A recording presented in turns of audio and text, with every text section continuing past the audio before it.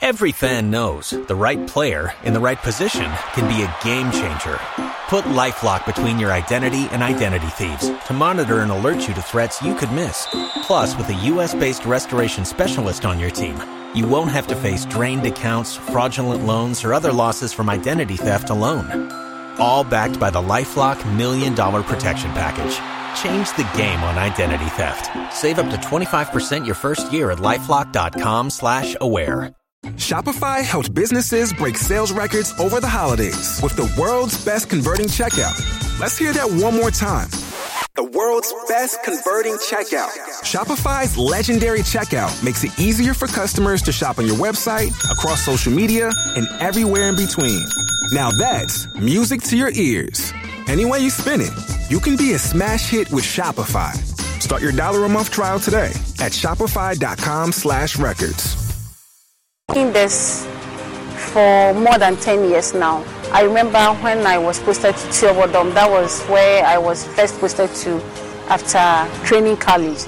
And so when I was posted to Tiobodom, I started helping my girls who were vulnerable. So indirectly, I can say I have touched thousands of lives, but directly, I can confidently say that I have touched about 60 to 70 lives. Thanks to Joy News for this great initiative.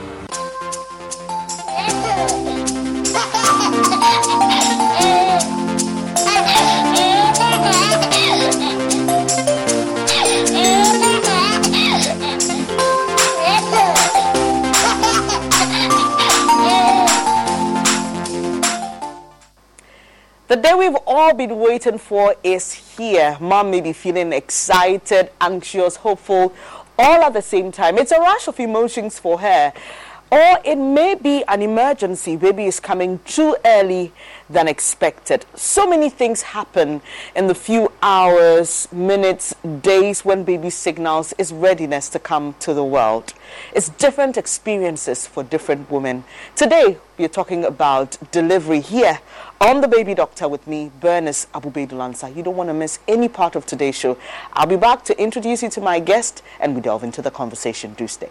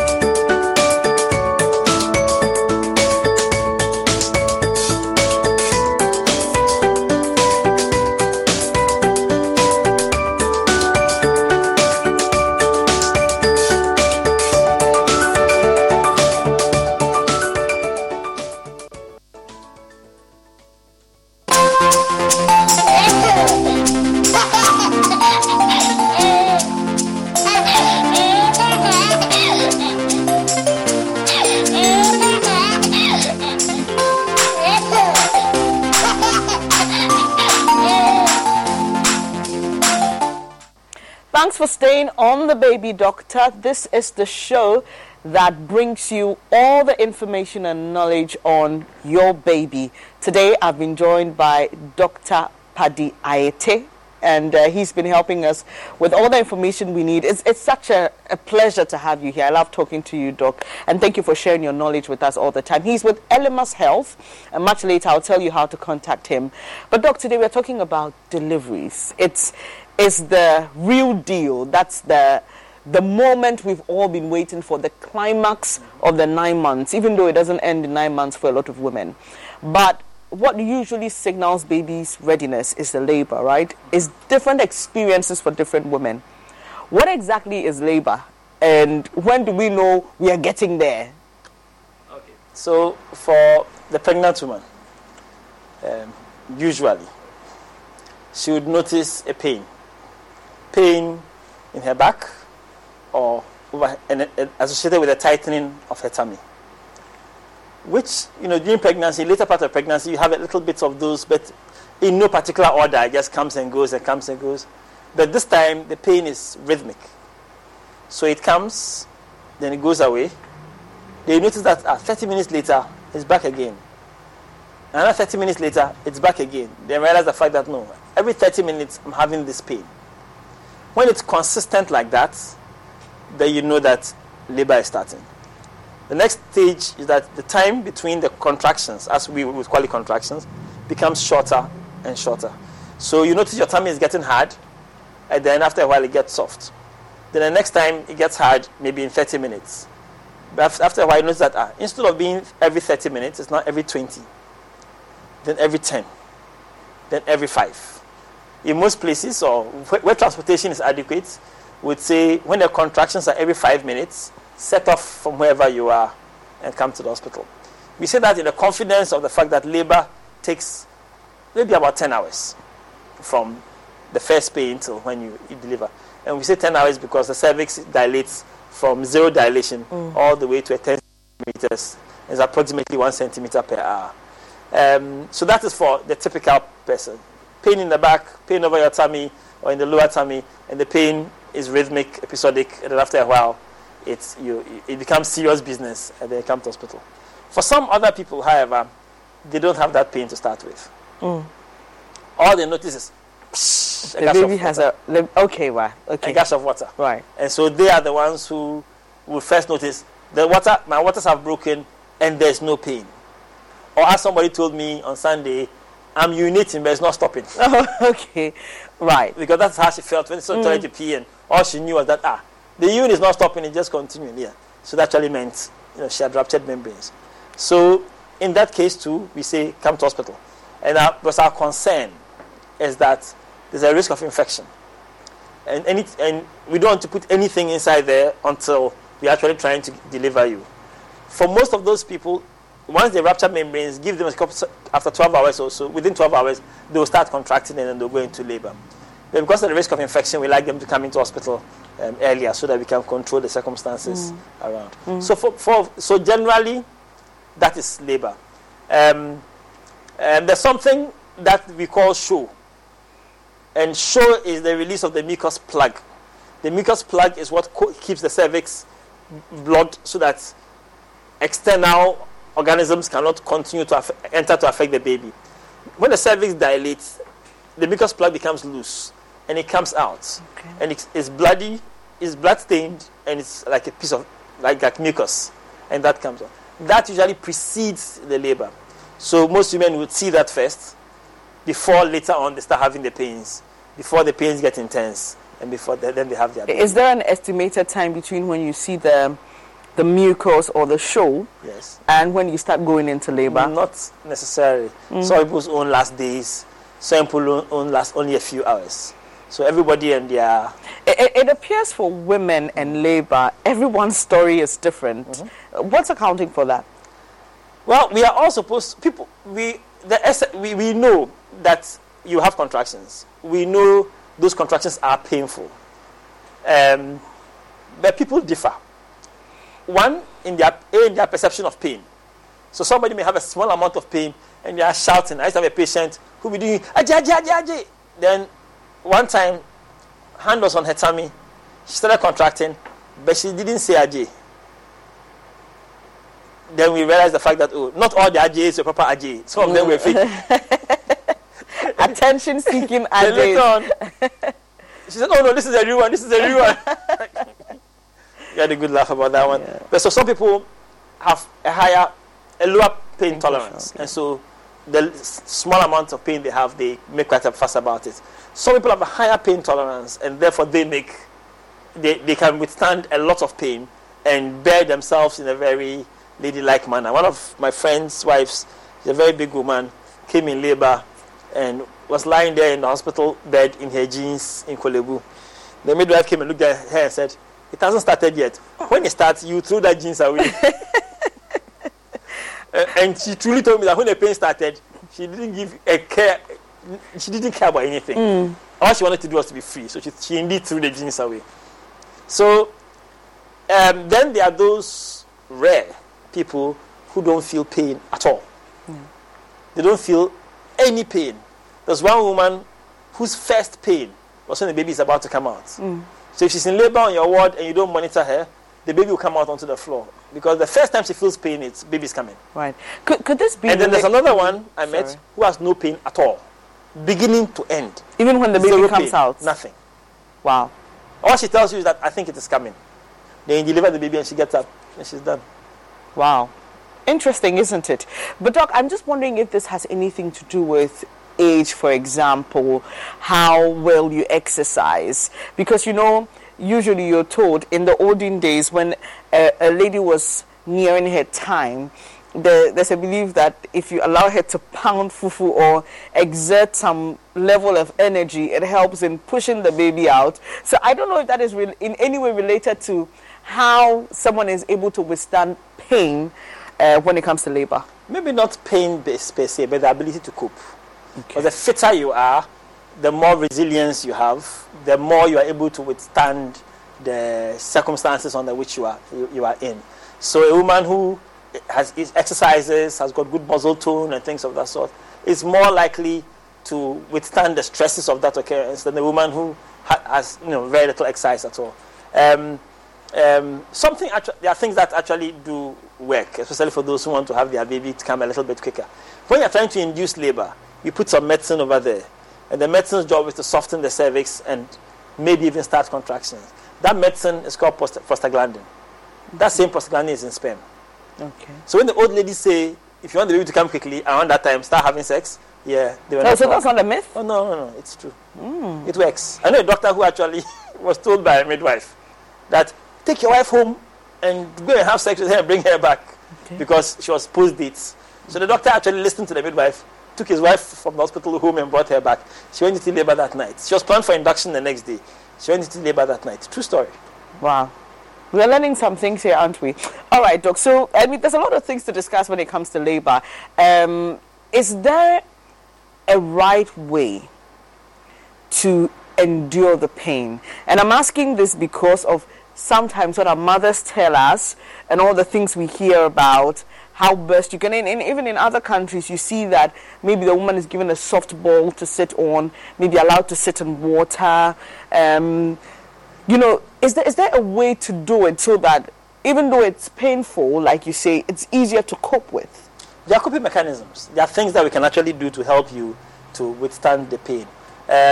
One, having a support person, having somebody who you are familiar with. So a family member, a doula, somebody who is going to sit beside you throughout the entire process. That person can act as an advocate for you. So that person supporting you and encouraging you throughout the process allows you to, and keeping you distracted, talking to you about various things that will take your mind a little bit off the pain. That person also acts as a coach to help you do what we would have been telling you to do, which is the breathing exercises. That during the contraction, focus not on the pain, but instead focus on your breathing. And if you are doing that by yourself, it gets a bit frustrating and you get tired. If you have a coach who's encouraging you, hey, it's time to breathe now, let's do, and they are breathing together with you, it keeps your mind off the pain and allows you to cope with it, a little bit better. So that indeed plays a significant role. The ball, for instance, the exercise ball, sitting on that ball and bouncing on it keeps you distracted. Also helps widen the pelvis. So it helps, relaxes the pelvis a little bit, give it a little bit more space, encouraging the baby to descend further and faster. And that whole business of lying on your back throughout labor is actually not ideal. It's actually not ideal. Being able to sit on a chair against the back of the chair, wrong way in the chair, facing the back, and leaning over the back, and your support person rubbing the small of your back throughout this really helps with the pain. I was telling you earlier about hot water and its beneficial effect. Being able to stand under the shower with the hot water just hitting the small of your back where you're having the maximum pain and just stay there 30 minutes, 20 minutes, even longer in hot water like that really helps to ease the pain. And then for those who can have a water bath, the fact that you are in a tub or a big bath with hot water surrounding you also improves the way you perceive pain. So all those things help you to manage your pain a whole lot, better. Then, of course, we've got the medical interventions. We like the toys. So the doctors come, and there are varieties of things that we could do. In the UK, they give you a mixture of gas, a gas mixture, oxygen and the nitrous, that you breathe. And you, the patient, the mother, you control it. So you just, when you feel pain, take a puff. When you take the puff, it makes the pain go down, or the perception of the pain go down. And then you don't need to puff again until the next contraction comes.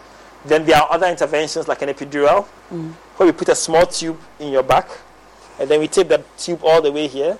We put in medicine, and then maybe every 30 minutes, we keep asking you about your pain perception. When you think, usually after maybe 3-4 hours, the pain will come down, then they top it up a little bit, so that the pain will be managed until it's time to labor. And there's a one-shot spinal where we put in similar medicine, but in a different concentration in the back there, but that will last for about 4 hours. And you can't top it up easily, like you can top up the epidural. So there are various methods by which we can manage pain. You don't have to go through women amaze me how they can actually say, I want to go through this raw. I'm like, hey, are you serious? Me? I'm not doing that. Yeah. It's too much. I'm not carrying this for 9 months and going through that pain too. It's okay. Give me as much as you can give me. Load me. With interventions to reduce the pain. I think when it comes to the medical interventions, we are getting there. But the other ones you mentioned is where I think generally we are lacking in terms of allowing a support person to be there. Because, Doc, you can imagine in our public health facilities where there are inadequate facilities, we are even overstretched as staff. We don't have the time to pamper and massage you, and so it's interesting that you mentioned the importance of these things, especially for women when they go into the labor ward. But let's now look at the types of birthing methods. I remember chancing on a story about the squatting method. In other parts, I'm told in Israel, for example, it's very used where women don't lay on their backs. Usually they're allowed to use, is there a chair or something of the sort that allows you to sit and push? Just run us through the birthing methods. Well, what we have here, or is most common here, is you lie on your back.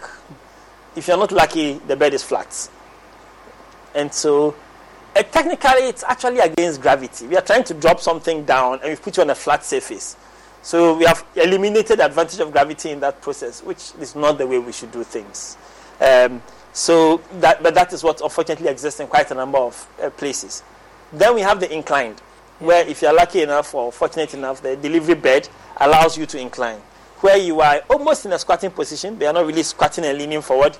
You are still leaning back, but you are up. Your head is up, your chest, your torso is up, and then your bottom is down. And then you allow you to push, and your legs are on stirrups, allow you to push and to deliver. Then there's a squatting method. The challenge with the squatting method is that you need the patient to be high up for the clinician, to be able to go beneath and assist in the delivery of the baby. And because it's technically a little bit challenging for the back of the person who is doing the delivery, if you're an older midwife, you are not very enthused in having to bend like this under somebody, and when I want to push, you're not pushing hard enough. It's not exactly easy. However, for the mother, that would have been the easiest way for the baby to just come out, because in that position, gravity is working at its maximum. She was in the squatting position. Her legs are wide apart. Her pelvis is tilted at an angle that will allow the baby to come out. It's actually physiologically the best method to the same thing, like they tell us that when you are using the toilet, your legs should be flexed up, because you actually it's a more physiological position. So that would be nice if you could get more people to deliver that way. But the logistics of it and a little challenge that comes with it. But with time, I guess we'll be working on that method a whole lot more. Then there are those who deliver underwater. Yeah, and we see that a lot. In fact, from squatting and underwater at the same time. So. In other places, you see home-assisted births where you have a midwife or a health professional in the presence of family. Sometimes a husband who is sometimes in the tub with the wife, and as going through the pain with her and all that. And emotionally, I don't know about whether it actually helps relieve the pain itself, but emotionally, it's such a good support for a lot of women. I don't know how long it will take us to get there as a country. Do you know if people have home-assisted births? I mean, besides rural communities where it almost is a norm. Yes, it is possible to get. I knew a midwife who was doing home-assisted births in this country. She was doing water births too in this country. So, but it's not very common. And we tend to be afraid of what if something happens. And so, how quickly can you get to a big hospital that can provide you with the right kind of service? Those are the kind of things that give challenges. And because our ambulance services are not too great and our roads are choked with traffic, it makes that option a little bit challenging to offer. However, delivery is actually a natural process, and most people should be able to deliver without too much hassle. And so, if you really think about it, if a woman has had a child before, and the child she's carrying is below, let's say 3.5 kilos, and she's an average-sized woman, the chance of her having, and the baby's coming with a head, and she hasn't got any medical conditions, the chances of her having a challenging pregnancy delivery are really small, or should I say smaller than, the other ladies who don't have those kinds of things. So those may be good candidates to consider having a home birth. But you have to pay for the service of the clinician, nurse, whoever it is, for the entire duration of your labor, and that entire bill is upon your head. It may be a little bit expensive. Doc, so you just said it's a natural process, and here in Ghana, unfortunately, we have had people classify cesarean sections as an option for weaker women who cannot stand the pain. We've seen women who say that, my child will go through it. Don't use a knife to, touch her. In Memphis, she can do it. I did it. She can do it. And then sometimes they force these women into complications that end up, sometimes in the loss of lives. There's also the religious aspect of it where, my pastor says I'll give birth like a Hebrew woman and all those kind of things. What informs what the best option is for a woman in terms of whether to do go through the vaginal birth process or have a cesarean section? Well, in the olden days, the doctor would look at you and say, after examining 1, 2, 3, 4, I think you should have a cesarean section. Nowadays, it's a collaboration between us and the patient. Yeah. So you'd examine the patient, you assess the situation, and you'd give options to the client. Usually, if you think she can give a vaginal delivery, the discussion cesarean section doesn't really come up unless the client brings it up. If, however, you believe that there are things that you should be careful about, then you would have to have discussions with the client as to the fact that because of maybe your blood pressure and the levels at which it has gotten, we can't wait for the duration of labor of 10 hours. We think your blood pressure crisis is such that the baby needs to come out as quickly as possible because that is the solution to solve your hypertensive crisis. So we offer you a cesarean section because we need to take that baby out quickly so that the blood pressure can come down so that you can live.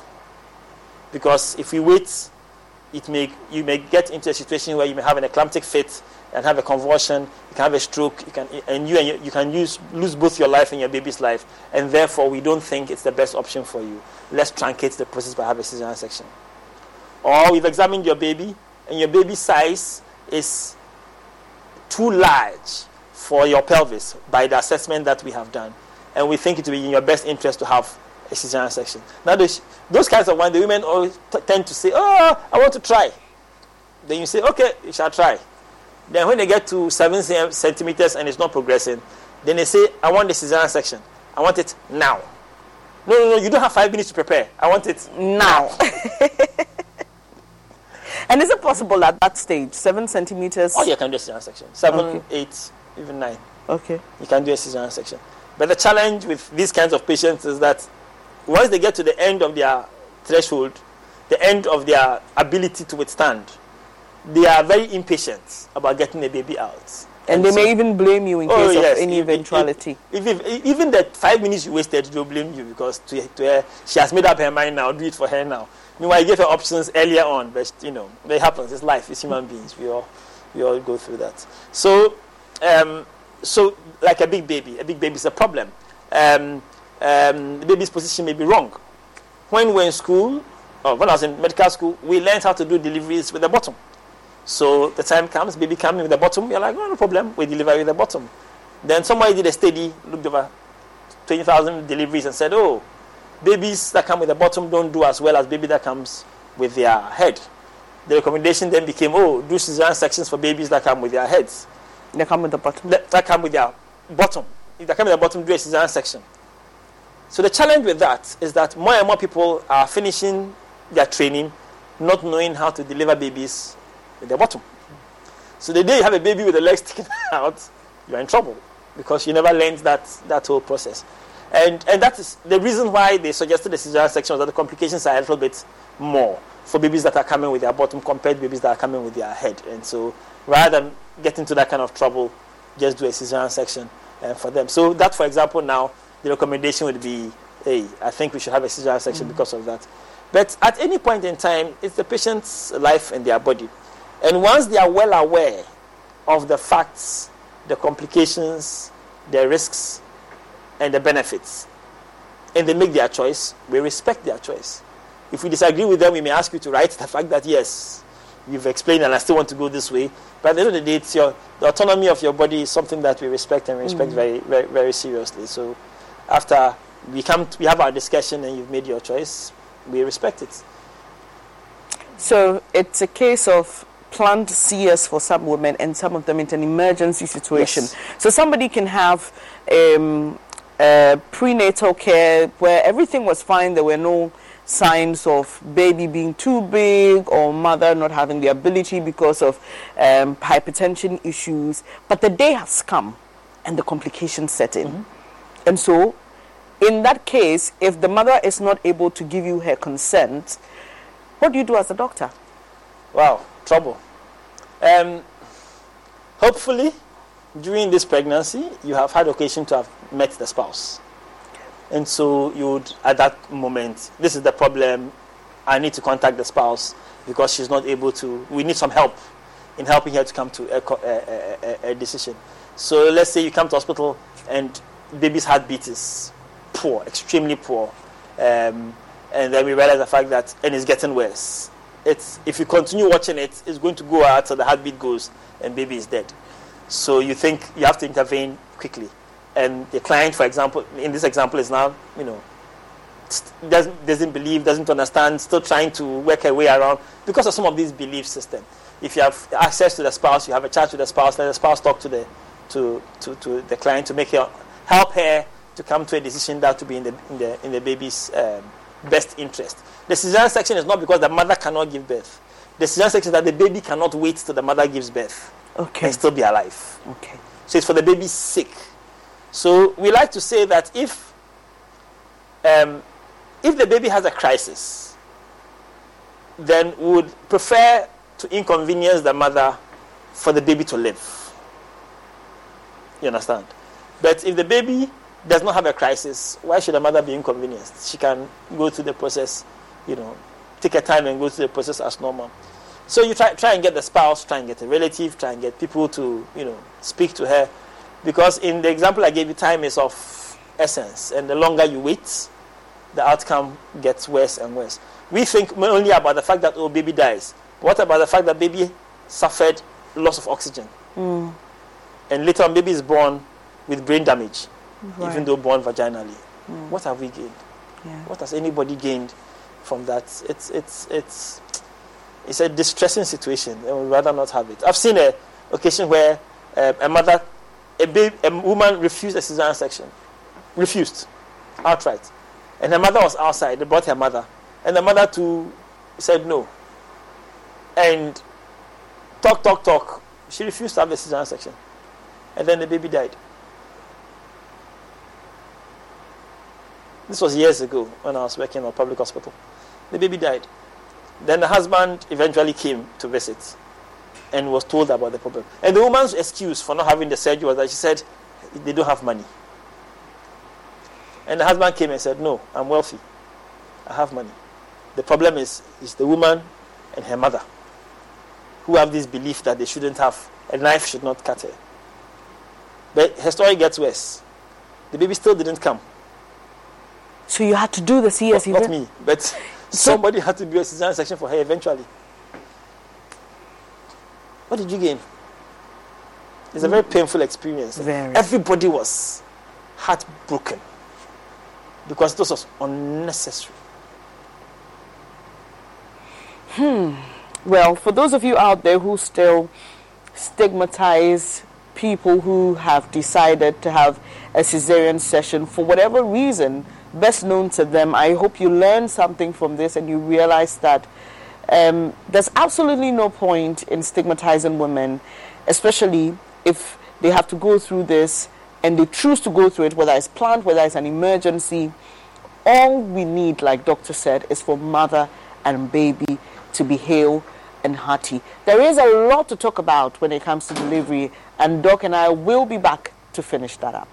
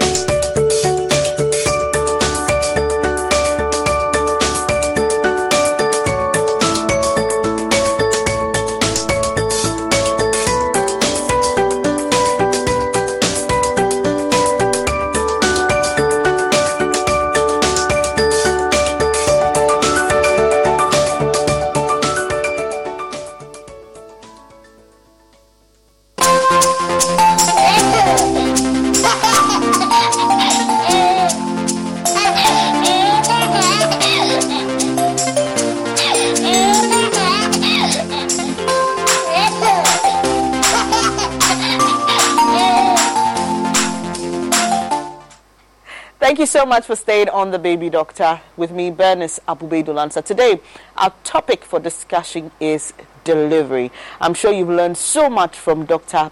Paddy Ayete, and he is with Elemas Health. He has so many years of experience, so much knowledge to share with us, and we are always grateful to have him here on The Baby Doctor. So, Doc, we're talking about cesarean section and natural, well, not natural because, vaginal delivery. But there are, even though there are certain things that women of the older generation do to sometimes make the process complicated for younger women who are trying to, go through the process.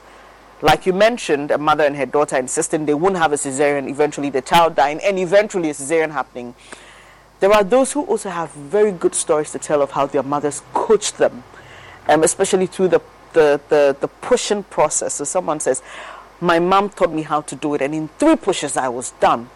What are the things we need to know to help us have a successful delivery? Because sometimes it appears there's a knowledge gap, especially with the younger generation who try to discard everything that the older generation says because we feel like, oh, please, you're old school. I mean, let's do a thing. What are some of the things we need to know to help us, go through this successfully? Labor is a marathon. It's not a sprint. So all that shouting that you were shouting when you're 3, 4, 5 centimeters, burning all your energy, you will need that energy when it comes to push. Pushing that baby out may be one of the hardest things that you ever do. When the time comes and you need to push, some people are lucky. The uterus contracts. The contractions are so strong, the baby comes out with an irresistible force. They are the lucky ones. Some other ones, they need to support the contractions for the baby to come out. So conserve your energy. There's really no advantage in all that shouting and screaming. I don't even think the shouting and screaming relieves your pain. So I don't quite get it, what they hope to gain by, apart from creating attention and causing a scene.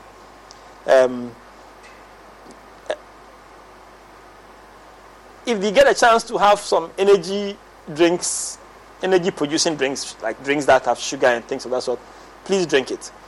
Sometimes they don't want you to drink too much in case you have a cesarean section. We don't expect you to drink one whole bucket of water. But a glass, a small bottle or 2 of something that would give you energy, sometimes contains quite a bit of sugar, something, please drink. so that you have enough energy for this thing. When you get a chance to sleep, sleep.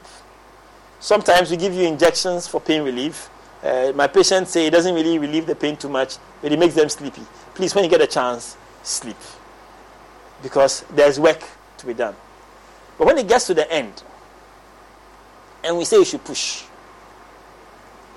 we want you to use every ounce of strength in your body to push. And when you are pushing, every noise you make through your throat, you are reducing the pressure that should be pushing the baby out. So all that, we don't want to hear. Because every time we hear you, it means the baby is getting less of your energy. You are using part of the energy to shout instead of focusing on the pushing. No, you're not disturbing us. You are just reducing your own efforts. Okay. And so we would encourage you to give it your hardest effort. At some point, we tell you, stop pushing. And that's because you are not contracting.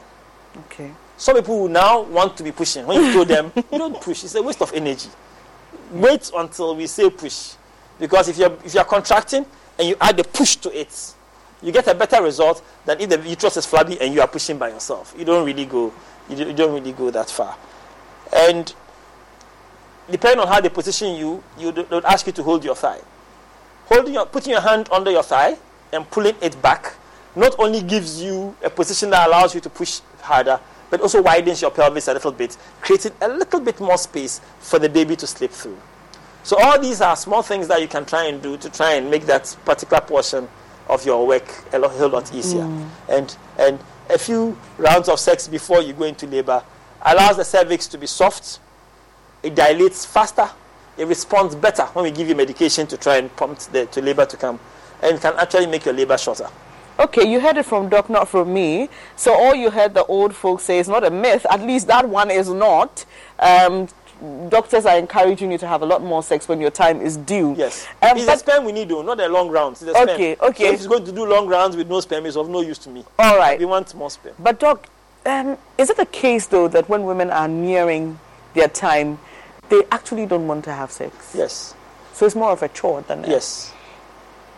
It is more of a chore at that particular point in time. But it's a necessity. Well, the same way that the woman didn't want to have sex, but when she decided she wants to have a child, she chased her husband for sex every day. That same method. Right. She should apply it at that time. Because I know women who are like, oh, that's for sex, dear. But when you want to have a baby, to call the man morning, afternoon, evening, doctor says you should have sex. The husband is tired first. Hey, doctor says you should have sex. Yeah. The woman she has the baby, then she switches up. Yeah. And Doc, I like the bit where you talk about pushing through the contraction, because, well, I was coached, but that was a real shocker for me, because that is extremely painful. Because my idea was, when the pain subsides, then you rather push. It makes sense, right? But you have to push through the pain. And there are no words to describe that level of pain. But it takes your mind off the pain a little bit, doesn't it? Because then you're focused on the pushing. Right, you're right. All right. This delivery business is not a joke. And all the 9 months of prenatal care, all the medication, all the sleepless nights, this is where it culminates. And that's why Doc is here to give you the tips. And I hope you've learned something, especially on resting, right? Because it's important that you store up energy for, like Doc says, the journey ahead. Doc, in Ghana, there is a sad occurrence of maternal mortality, and sometimes when you hear the reasons, you just wonder if the story would have been different if certain decisions were taken earlier, or probably if the person was in a different jurisdiction.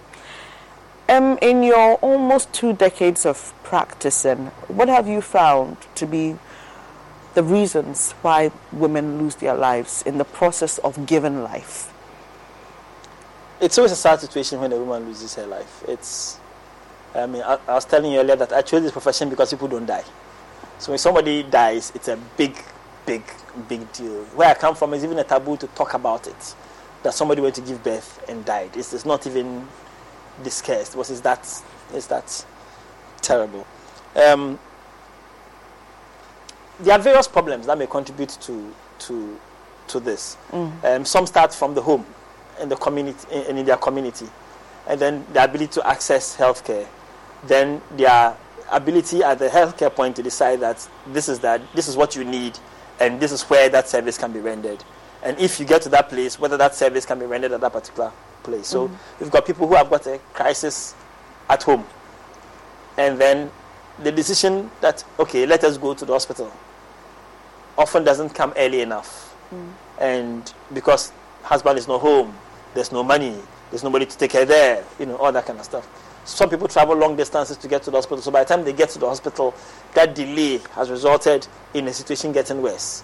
You get to your nearest hospital, and the treatment, they either delay in discovering that this is the care that you need and therefore putting the intervention in place, or they are not capable of providing that service and they discover it early enough and now say, oh, you need to go to the big hospital.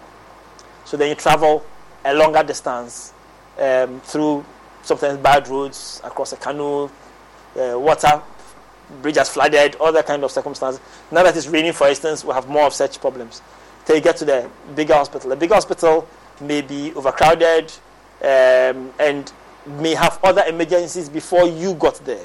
So by the time it gets to your turn, it becomes, every time you come out of theater, you're looking as to who is in the worst condition.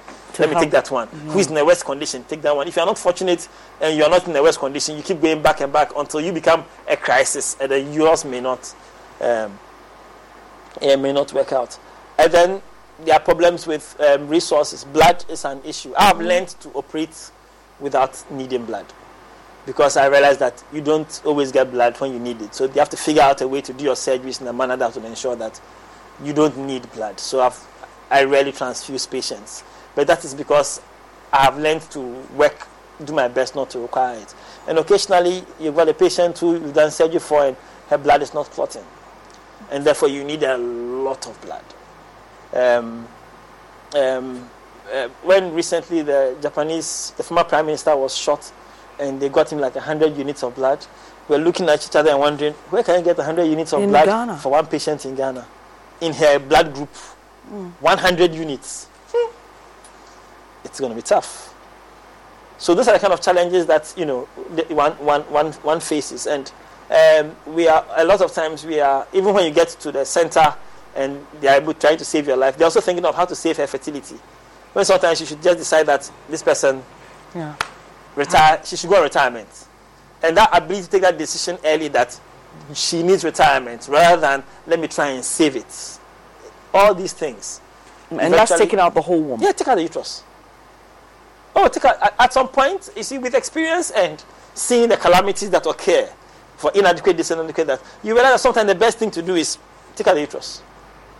Remove the cause of the bleeding. Let her live.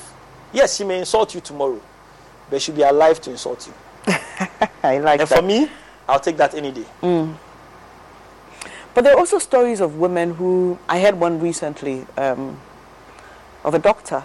I understand that she used the IVF process, conceived, went through the process, gave birth beautifully.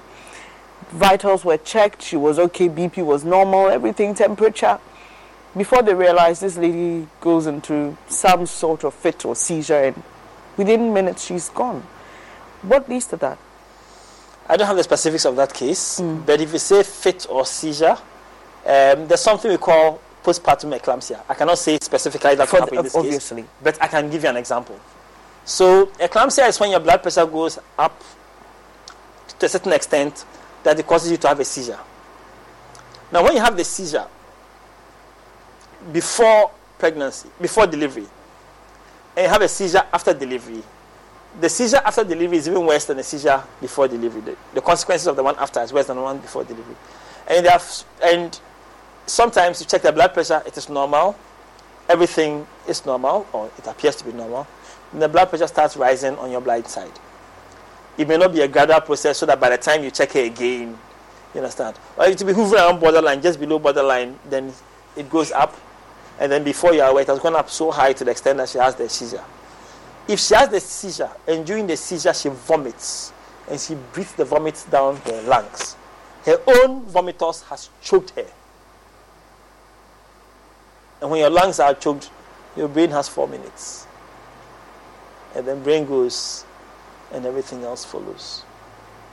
So it's possible that everything seems okay, blood pressure goes up, and it just goes pine, poorly immediately after that.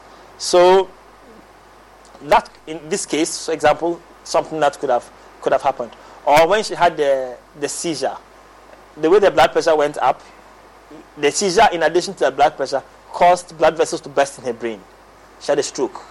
But the place the blood vessel burst was a very, very critical part of the brain. Not like it takes away your speech or your left side, but the part that controls everything. You die.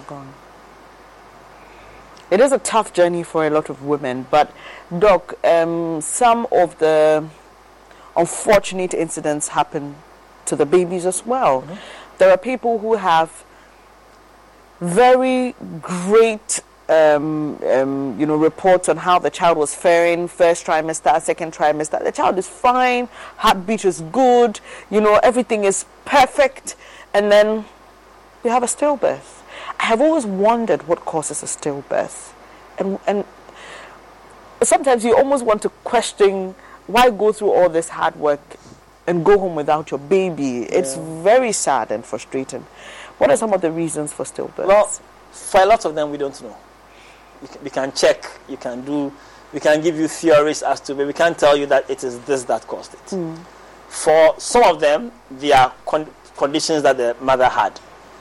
So if the mother is hypertensive, for instance, they can have stillbirths. Some of them would have, if the hypertension is poorly controlled, or there are difficulties in controlling it, or it's quite chronic, it can cause the baby to be small in size, a smaller placenta, small nourishment. Baby grows, it's not growing as well. The trick is, how do you know when to deliver? So you're trying to manage it to avoid prematurity, and one day the placenta just says, I'm not going to work anymore. Baby is dead. We've got people who are diabetics. Diabetics are notorious for unexplained fetal deaths at near term. Everything can be going okay. Then one day, heartbeat is gone. So these two conditions, at least we know the mother had something that these are related to. But there have been patients that we can't find a cause. There's a lady who everything was doing okay. Then around, let's say 35, 36 weeks, the placenta separated from the wall. You check her blood pressure, is normal. Usually that happens due to blood pressure issues. But she had a normal blood pressure. But the placenta separated from the wall. And so the baby wasn't getting oxygen because now there's a gap. The placenta is no longer getting blood to take the oxygen and give to the baby. Baby basically lacked oxygen and died. But Doc, are there ways as a mother you can tell if there's something happening to my baby, right? So that we can avoid some of these things. Okay. So every mother should know how her baby behaves. And a mother who is observant to tell you, when I drink Coke, this is how it behaves. When I drink tea with plenty of sugar, if I eat ice cream, this is how it behaves. If I eat yam, this is how it behaves. So any mother who is observant tends to know how the baby behaves. By the way, the Coke is plenty of sugar, so then the baby gets hyperactive. Reasons why you shouldn't give Coke to your young children, especially in the evenings. Otherwise, you won't sleep. It's the biggest mistake you can make. Sleepless nights. Oh, you and the baby, you all stay awake that night. The energy level becomes Superman level. So, but, a mother should be able to tell how the baby behaves based on what you are going through. When your heart rate goes up, the baby's heart rate too goes up. It kind of reflects some of these things. So if your baby normally behaves in a particular way, and you notice a change, please, give your doctor a call. Pass by. Let them just check your baby for you. Because there have been patients who have said, I have not felt my baby moving today like I normally feel. They come to the hospital and you check and the heartbeat is really slow. In other words, you caught the heartbeat before it went. Yeah. Those are the ones that you want to get them into theater within an hour and taking that baby out. If you can do it in 20 minutes, you'll be happy. Rush to theater. Take that baby out because you are trying to take it out before the heart eventually stops. And those babies like that have been saved and came out very normal. No damage or anything.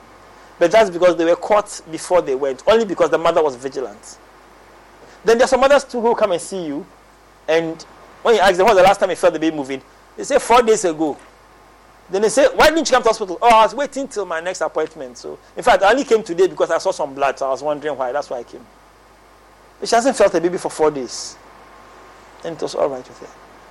there's something we call a kick count, which is a chart that we tell you to keep. And you count from when the time you start counting, how much time does it take you to get 10 kicks? And if you know your average, that is within 4 hours I get 10 kicks, then you know that the day in 4 hours you've gotten 6.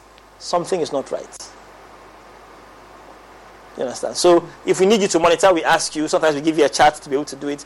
But on average, a mother should be able to tell that, Charlie, today I'm not feeling my baby like usual, and have it checked out. Look, there's nothing better than wasting your time and money to go to the hospital for them to check the baby and they tell you the baby is fine, go. Because you don't want them to tell you, we checked and the baby is not fine. That means we have to rush to an emergency. But the worst news of all is that you didn't check and the baby has passed. And maybe you could have done something. So it's better to be wrong than sorry. It's better to be wrong than sorry. Please don't let anyone bully you into thinking that you're being too dramatic. Because you know, sometimes, especially if you're a first-time mom, these things happen. You know, you hear, why are you being too excited? These things happen. The midwife has got a machine, a small Doppler. She can put it on the baby, find the heartbeat, and we'll look at the trend of the heartbeat. And if she notices that the trend is good, she can tell you that, your heartbeat has been persistently good over like 10 minutes. I think you are being a bit too anxious. It looks good. Or there's a machine we call a CTG that draws a graph that you can actually connect you to, and then it will draw a graph. You can observe the CTG over a period of time and say, the pattern is good, you are okay. And then there are sometimes we look at CTG and say, no, the pattern is bad, and I think we need to intervene and deliver you as quickly as possible. Well, I hope you've learned so much. I have personally learned so much. You know what? We will be uploading these episodes. Share them with a friend so that somebody's life will be saved. Most importantly, one of the things you should take away from today's episode is that as a mother, as a pregnant woman, always understand what's happening with you, and don't be shy to call your doctor, or don't think that you'll be called too known or too excited, and so you just ignore some of these important signals that your baby may be giving you. I'll be back to wrap up with Doc, but here are some tips for you today. Tidbits on labor and delivery. Know the signs of true labor. Report early to the clinic when you see signs of labor. Listen to your care provider's instructions when in labor to help deliver your baby safely. We look forward to a smooth delivery and a healthy child. Hope you learned something from those tips. It's now time to wrap up with Dr. Paddy Ayete. He is at Elimas Health and he is an obstetrician gynecologist. Doc, thank you so much for joining us today. So your parting words to any woman who is hoping to have a baby in the process of bringing a child to this earth, or just at the point where they have to push? Have a baby as early as you can, if you can. You can always do a lot of things in life, but you can't always have a baby. Pregnancy can be a relatively pleasant experience if you get the right kind of support and you follow the advice that has been given to you, and you look after yourself. Know your body, know your baby, listen to your baby, and be your own advocates. If you feel something is wrong, please insist that you are looked at. Labor is challenging. It can be made easier, and if you go about it properly, it is not as bad as the stories as you have been told. And we are looking forward to seeing you with your baby and celebrating you on the next Mother's Day. Great, I like that. So, Elimas Health is looking forward to seeing you as well. If you need any help on fertility issues, Doc is ready to help you. He and his team, well-experienced team. You can reach them on 024 80-755-68, 024-80-755-68. 68, or you can locate them at 10A Volta Street, Airport Residential Area, very close to the National Service Secretariat, just down the road, relatively opposite that facility. And so please reach Dr. Paddy Ayete, and he will be there to help you and give you all the assistance that you need. Well, let me say a very big thank you to Azel Vogue for clothing me today. You can reach Azel on these numbers, 0288616161, 0288616161. That'll be it for today's edition of The Baby Doctor. A big thank you as well to Think Media. Anything media, Think Media has got you covered on that. We'll see you again in our next episode. I'm Bernice Abubedulansa. Until then, take care and always remember that babies are special, and that's why we give them all the attention they deserve.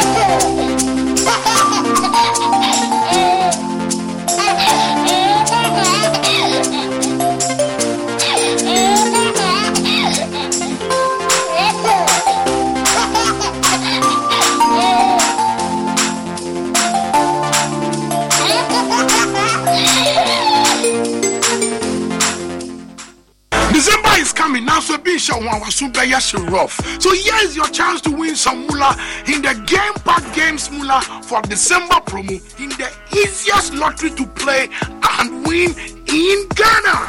Annual and no one Papa Game Pack Akano. Just take at least 10 Ghana cedis in the Game Pack, pick 1 or pick 4 lottery for a chance to win concert tickets, free shopping vouchers worth 500 Ghana cedis to clear the shelves of Melcom or to buy Akukona Markets here at KFC.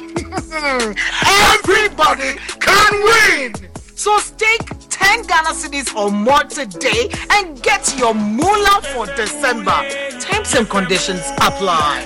Game Pack Games. More moolah, more power.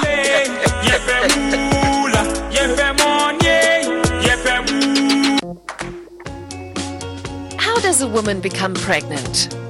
The answer is simple, right? Sure, the process is straightforward, but not always successful. The woman might be infertile. And are his sperm fit? What can be done if there's a problem? And when it does work, how does a woman have a healthy pregnancy? So many questions. Who has the answers? We do on In Good Shape.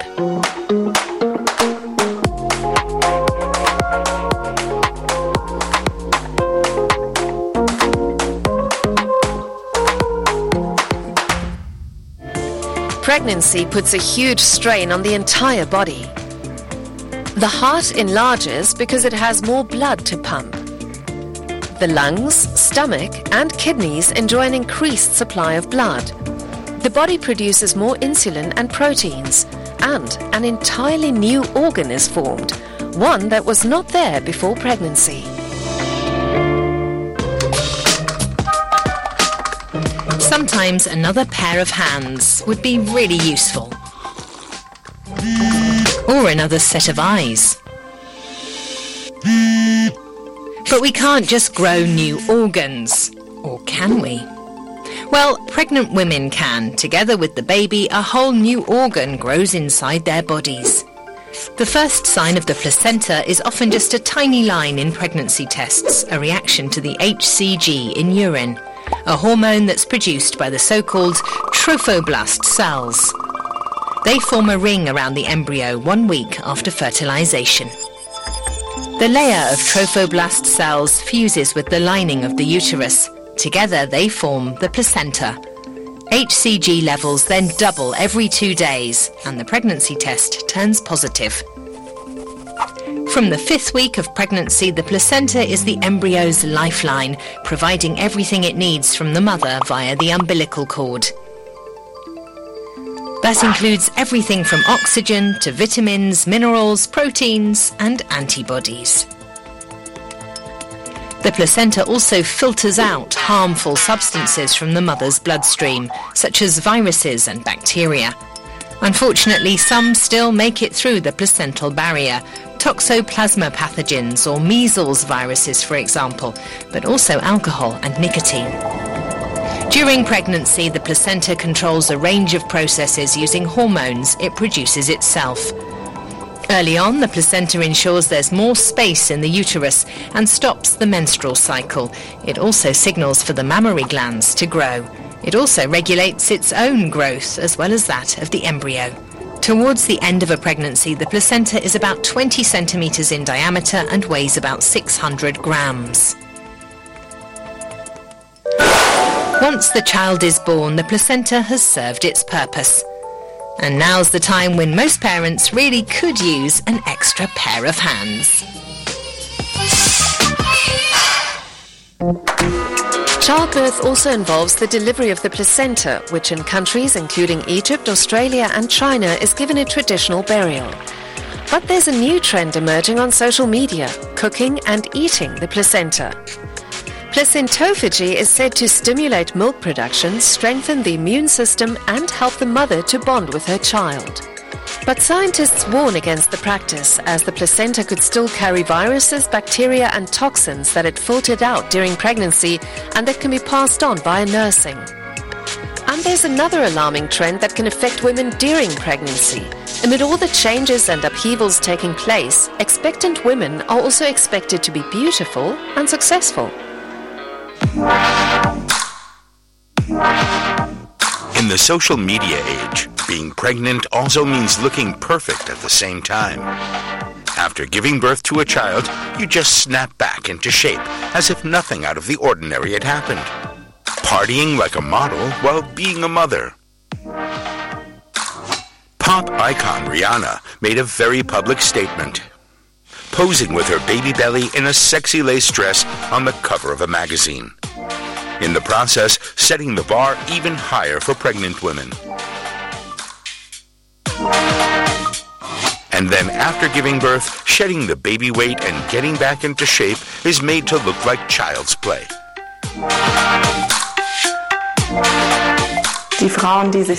Women who look at these images obviously feel under pressure to live up to them. And of course they feel depressed when they can't.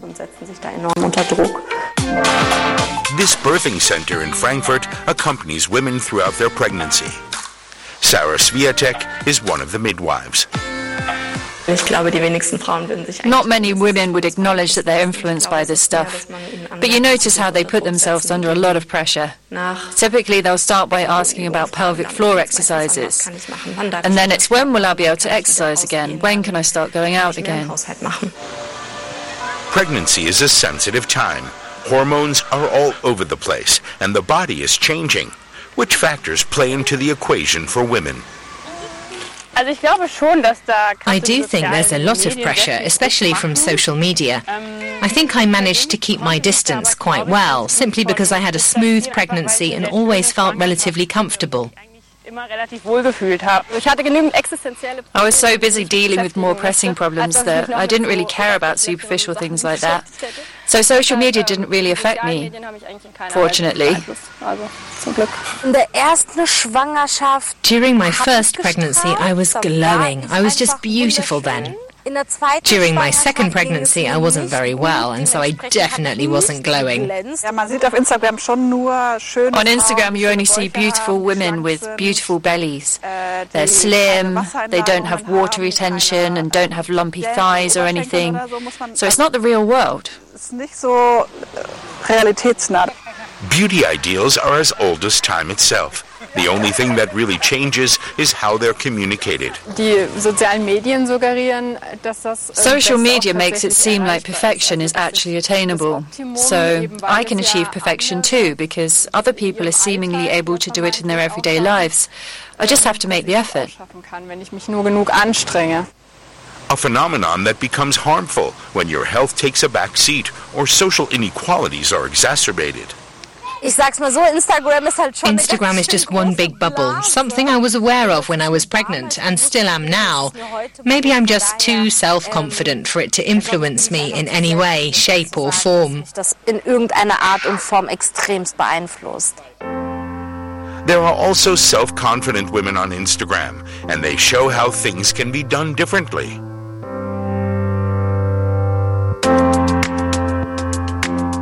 A lot depends on what you're dealing with, as a woman too.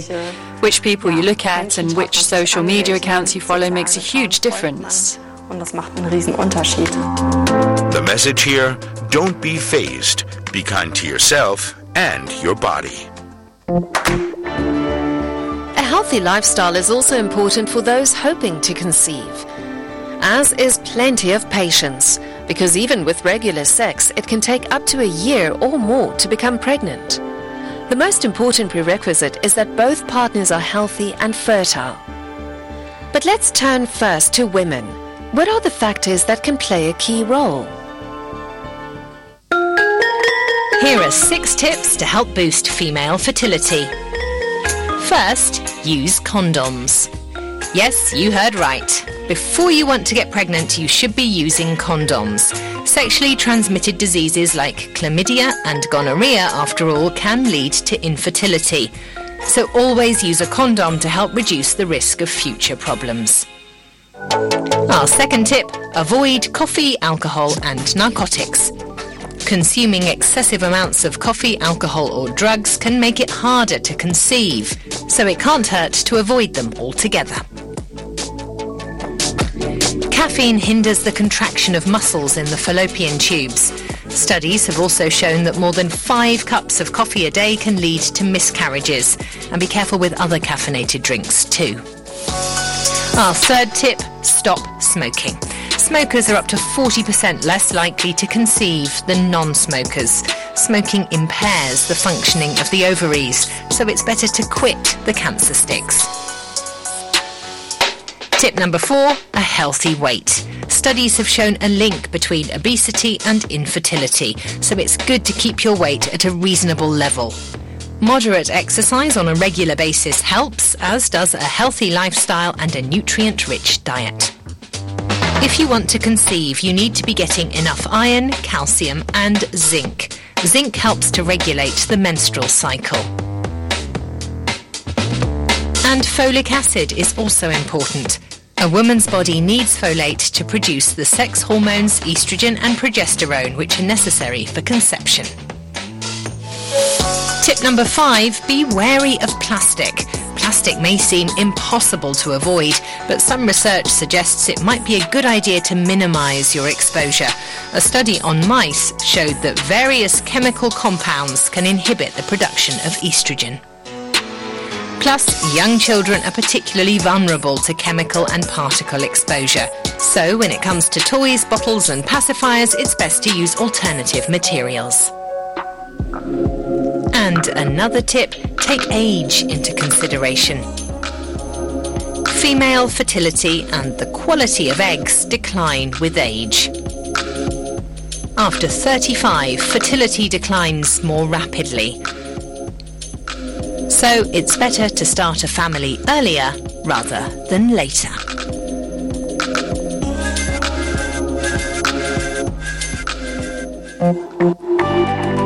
Sometimes there are health conditions that make it difficult for women to conceive. Endometriosis is when tissue similar to the lining of the womb grows in other places, such as in the fallopian tubes, the vagina and the bladder, but also outside of the pelvic and abdominal cavity. The condition can cause extreme pain and also lead to infertility. But doctors often fail to recognize endometriosis, which can result in a grueling ordeal for the women affected. At first, Selina Brendel had pain in her stomach, bladder, and then her bowels. Nobody thought that it could be a gynecological problem. She went from doctor to doctor, seeing everyone from urologists to gastroenterologists. They failed to find anything. Selina felt misunderstood, as if she were a hypochondriac. I could barely stand because of the pain, and it was difficult to find out what the problem was. Plus, having pain when you don't know what's causing it is really worrying. It's also incredibly difficult to cope with psychologically when you just know that something is wrong. It really affected me. The pain got worse. Selina Brendel developed more and more symptoms, making her life practically unbearable. I couldn't work, I couldn't have any hobbies or a relationship, nothing. Everything was put on hold. It was 15 years until she finally discovered what was wrong with her in an online article. Her gynecologist referred her to an endometriosis clinic. During the resulting surgery, doctors found that her organs were covered in lesions, the source of the pain. When they told me, I started crying, but tears of joy. It's crazy, but I finally had a name for it. It restored my trust in myself, because at some point you even stop trusting yourself. But her battle with endometriosis did not end there. She still suffers with regular pain and is therefore unable to start a family. She found help from Yvonne van der Ley at the Endo Ladies. The endometriosis self-help group is an especially big help on bad days. Stick with what you're already doing by looking after yourself, seeing how things are going today, deciding if you just need to have some time out. The support group helps her to keep on going and find joy in even the smallest things. It sounds philosophical, but this illness actually showed me that. For a while, I couldn't even go for 5-minute walks. Now when I walk through the forest for a quarter of an hour, it's such a good feeling. But she also knows that the chronic disease will be with her to some degree for the rest of her life. If a woman is struggling to get pregnant, the problem could actually be the man. This is the case for almost half of all couples having difficulty conceiving. Possible causes are obesity, a high intake of saturated fats, excessive smoking, hormones used in bodybuilding, or chemicals in plastics. But men can do something to boost the quality of their sperm, starting with a healthy diet.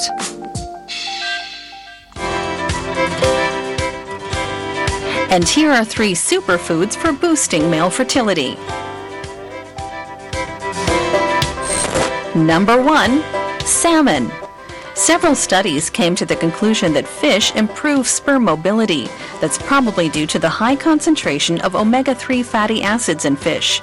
In one Danish study, a group of men were given fish oil, while another group was not. Comparative results showed that the group fed fish oil underwent the following changes: increased semen volumes, larger testicles, and a higher sperm count. Omega-3 fatty acids are good for blood flow, which means they're good for erections as well. Other studies weren't as conclusive. The positive effects of fish may just be a result of eating less meat. Number 2, walnuts. A study of 199 young men looked at the effects of nut consumption. The participants ate nuts for 14 days. It resulted in the men having improved orgasms and a higher sex drive. Their sperm count rose, as did the mobility of their sperm. But that study came under fire. Some specialists claimed the effects of the nuts could be explained by the unsaturated fatty acids they contain. However, salmon and nuts harbor another secret fertility-boosting ingredient, arginine. Arginine is a nitrogen-rich amino acid. In addition to other substances, the body's metabolism uses it to produce nitric oxide. Studies have shown that nitric oxide lowers blood pressure and expands the blood vessels, something that helps with erections. Arginine can also boost both sperm count and mobility. Walnuts also contain a lot of zinc. Besides being indispensable for a healthy prostate, this element is also involved in sperm production. A zinc deficiency means the sperm use up their energy before they can reach the egg. Number 3, tomatoes. Numerous studies have pointed to tomatoes as having a positive effect on the fertility of humans and animals. The secret is called lycopene. It's an antioxidant that provides the red coloring in plant foods. It also helps to reduce the oxidative stress in the body's cells. However, the body doesn't absorb the lycopene in raw tomatoes very well. It's best to cook them first. Tomato puree is especially good for lycopene absorption. The participants, however, weren't fed tomatoes. They were given capsules containing 14 milligrams of lycopene, equivalent to 200 grams of raw tomatoes. Their sperm was healthier and could swim better. But even if these foods can boost male fertility, don't forget that a balanced diet is essential to health and well-being. Where there's a problem conceiving, modern medicine can help in a variety of ways. The simplest method is insemination, which involves sperm cells being introduced directly into the uterus. The method can significantly increase the chances of conceiving. Then there's artificial insemination or in vitro fertilization. In this case, egg and sperm cells are brought together in a laboratory. If fertilization is successful, 2 to 3 embryos are then transferred to the uterus. Since the late 1970s, IVF has helped to bring 8 million babies into the world. Unfortunately, some women have congenital or acquired abnormalities of the uterus. But even here, a potential solution is available. Bringing a child into the world is a miracle of nature.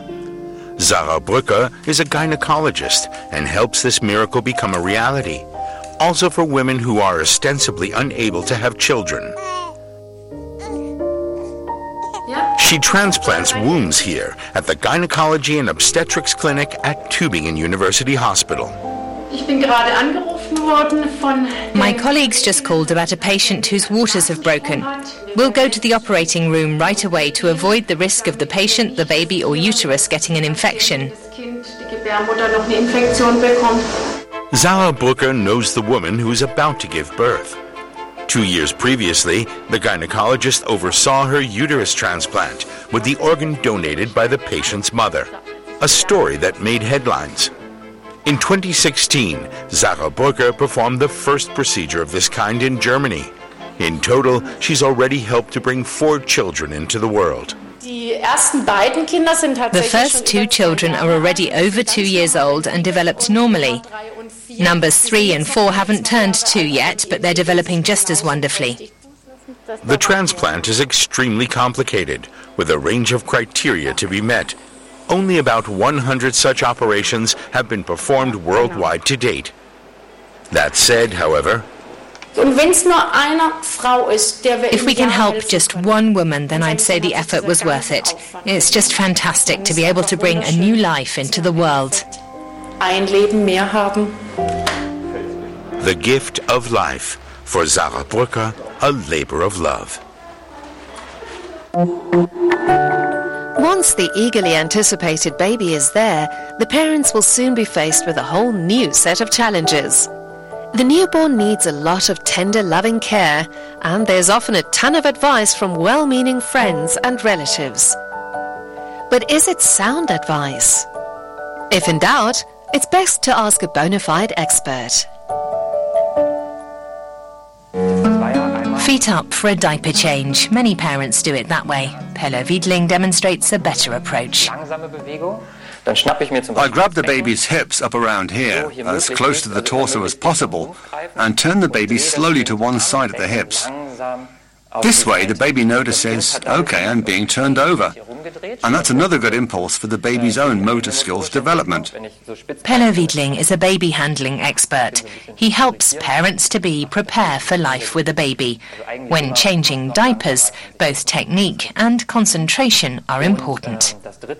If I maybe try to leave a voicemail at the same time, or think about cooking a meal soon, or what to buy, the baby notices Mummy and Daddy aren't really there for me.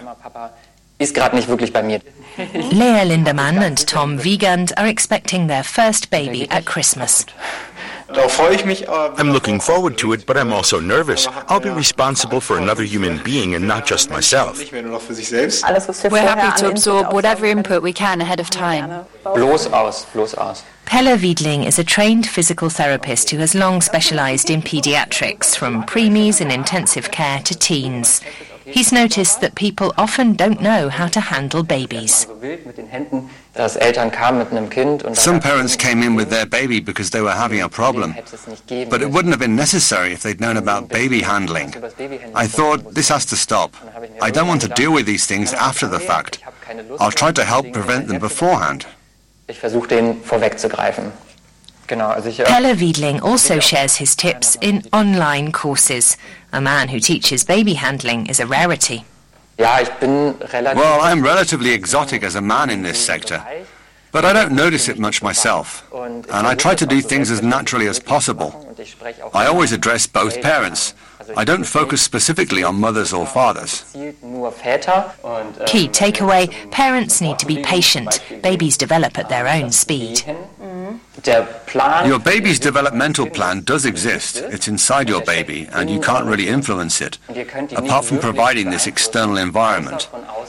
That means, by emanating security, letting baby know you're in good hands here, we're looking after you, giving your baby space to develop according to his or her own plan. Shiva Filipsik and Paul Gut have created such a space. They have no particular problems with their little Nija. Instead, they're somewhat surprised that their lives haven't changed that dramatically. We're so happy. We can take her practically everywhere. She lets us sleep. Things are going really well. Even so, they're open to advice. She's my first baby, and I'd like to do as much right as possible. Pelle Wiedling notices right away that things here are running smoothly. He also knows that's not always the case. If parents are unsure of themselves because they're having difficulty, it can make things worse. We pass that on to our child with the energy that we radiate. Here I'd address this very clearly. What do the parents need to feel secure in order to exude that peace of mind? After the birth, both babies and parents have many new things to learn, and Pelle Wiedling is there to help them. By the way, moderate exercise during pregnancy is also okay as long as the woman listens to her body. And those of you who aren't pregnant can definitely join in too. Welcome and hello. Today you only need a mat. Let's start. Hands are slightly next to your shoulders. Go down to the floor. Push up yourself. Rotate your upper body. Back down.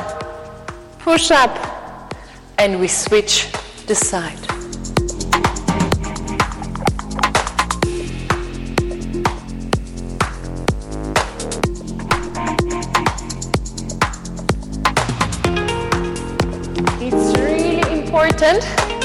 To squeeze your stomach to have enough stabilization.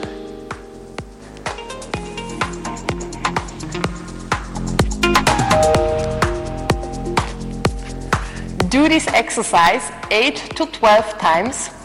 Do a little break and repeat it 4 times.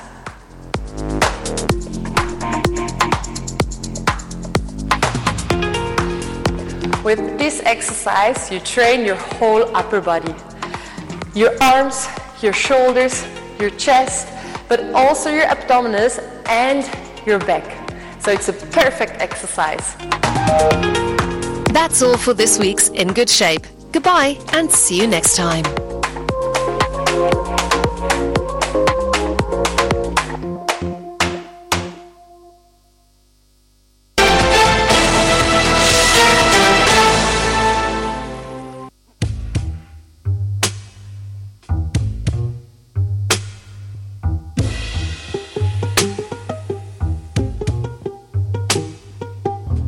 How come say we all day matter inside, we all they suffer?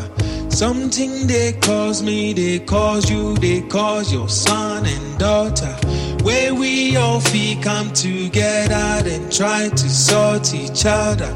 Then you go turn around and sell out just because of dollar. Man just they think how fast he go fetch up something today. Forget about him, people, make them find them our own way. Forgetting, say the same people put up for where he day. He cast too high to see suffering below, he's too far away.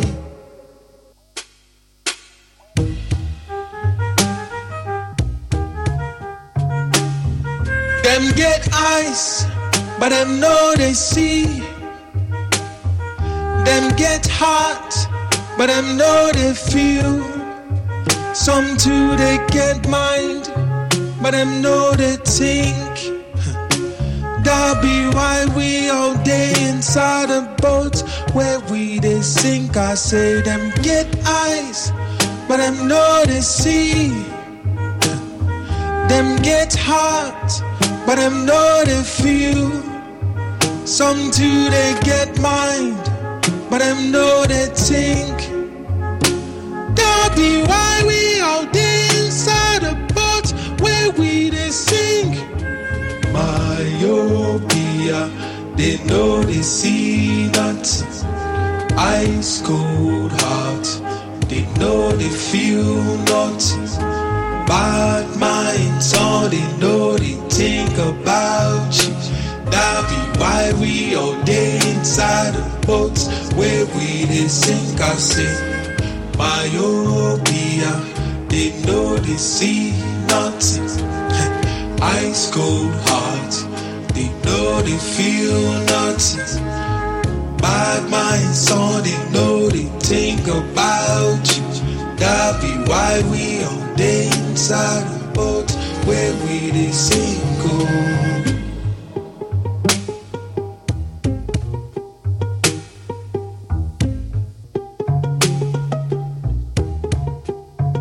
I say them get ice, but them know they see. Them get hot, but them know they feel. Some too they get mind, but them know they think. That be why we all day inside a boat where we they sink. I say them get ice, but them know they see. Them get hot, but them know they feel. Some too they get mind, but them know they think. That be why we all day inside the boats where we they sink.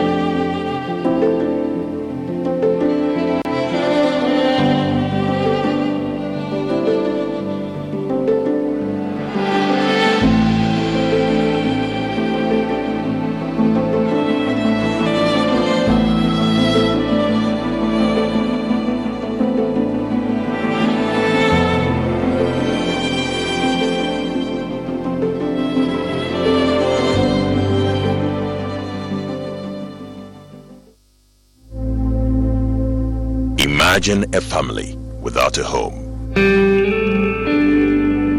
Imagine a song without a voice. Imagine a church without prayers. Imagine a government without citizens. Imagine democracy without journalists. Imagine a world without the media. Life is full of issues and stories about people, communities, and governments. Stories that have to be told by well-trained journalists. That's why you can't imagine news without Joy News.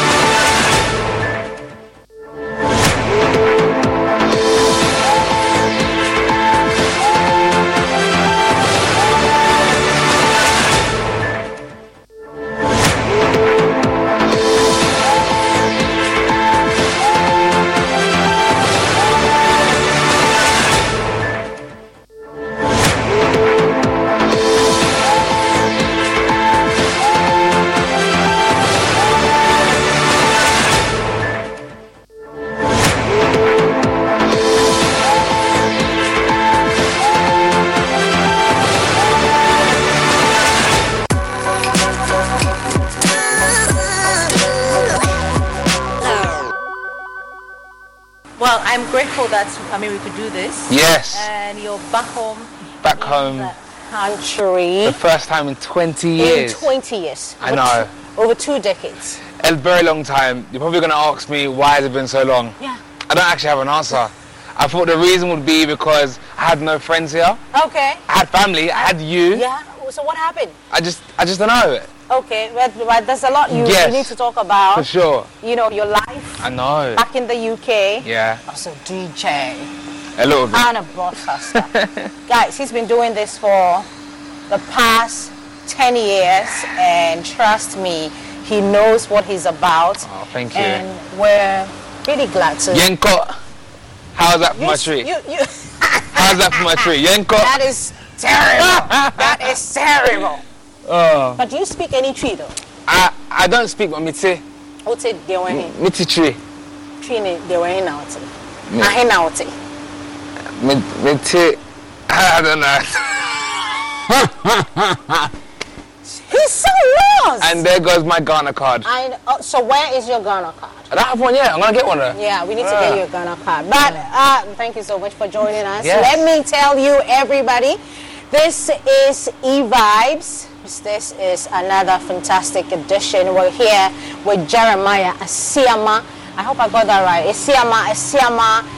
He's a broadcaster with the BBC. He's also a DJ. We're about to have a very sensual, fantastic, everything in between conversation with the man, Jeremiah. So you need to stay with us. We'll be right back.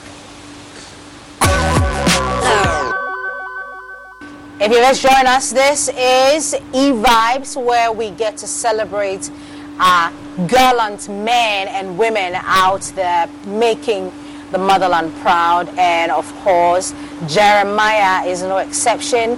He's been out there for over 20 years, and he's been, making the country proud. And it's very exciting to have you here on the show and to celebrate you. Thank you. And to, get to know you more. Yeah. So let's talk about how you even made it onto the BBC. Yeah, well, firstly, thank you for having me.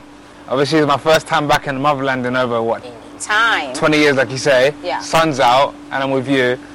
So I appreciate that for a start. BBC, so I started radio when I was 15.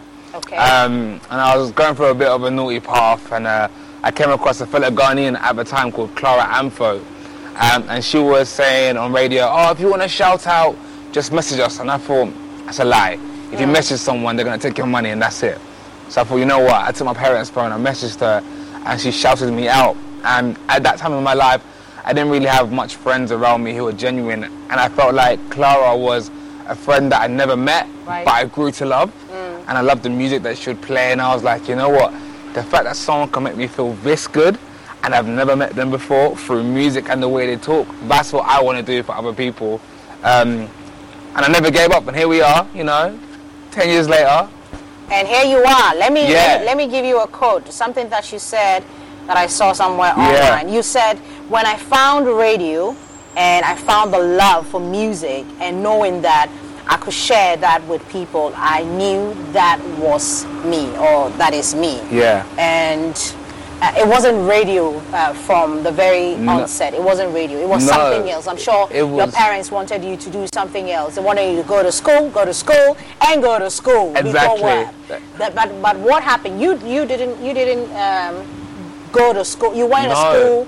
So I went to college, but I never went to university. Yeah. How come? I think I just knew that I wanted to do, be a DJ. I don't know what it was. I just knew something within me was telling me that this is my path. And growing up, it's always church. You go there, you hear I say that, you feel the music. I say that, yeah, right.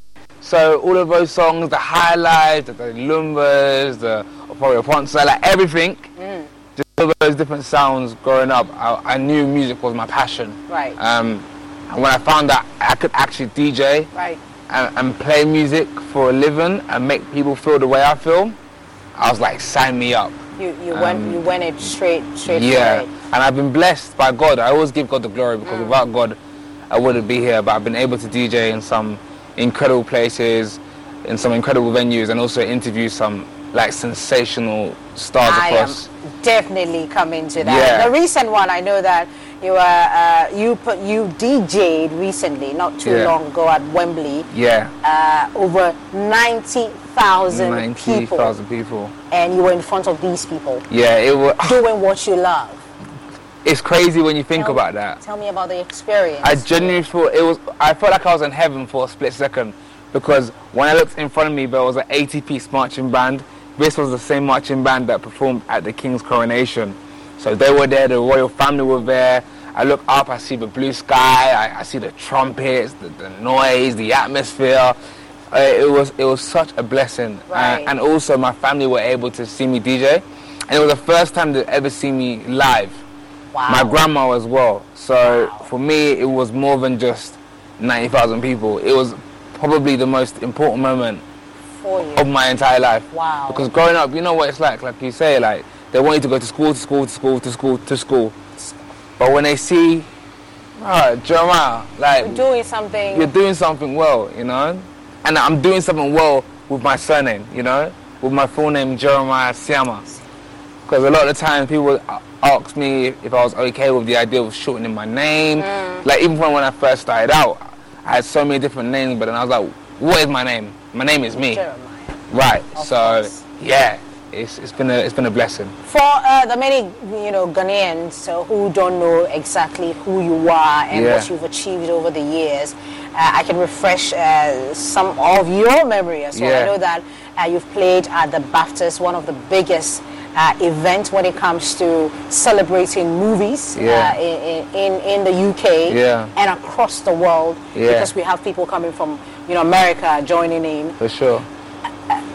You played at that event, and you have one of the biggest radio shows in the UK. In the UK.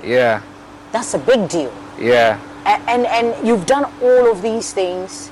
How does that make you feel as a person coming from where you're coming from and practically just following your dreams? First of all, I just want to say you're amazing. You are genuinely great at what you do.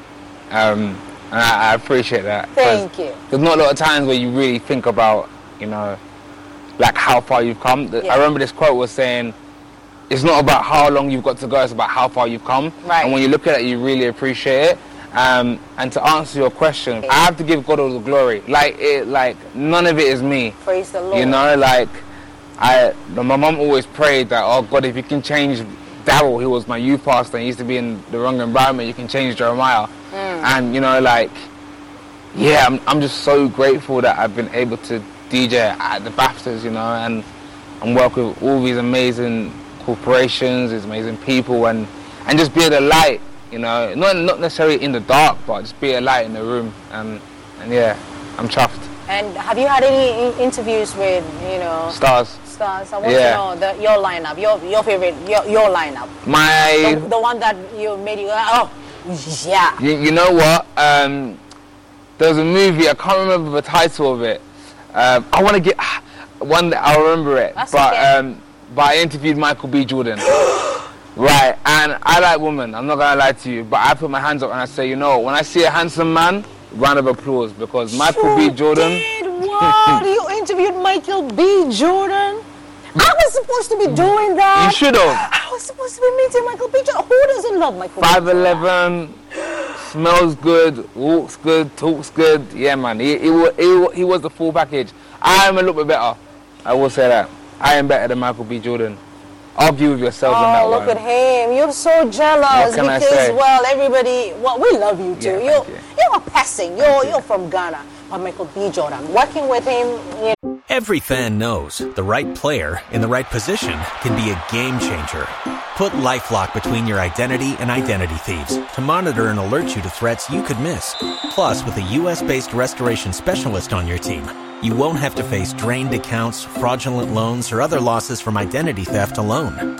All backed by the LifeLock $1 Million Protection Package. Change the game on identity theft. Save up to 25% your first year at LifeLock.com/aware.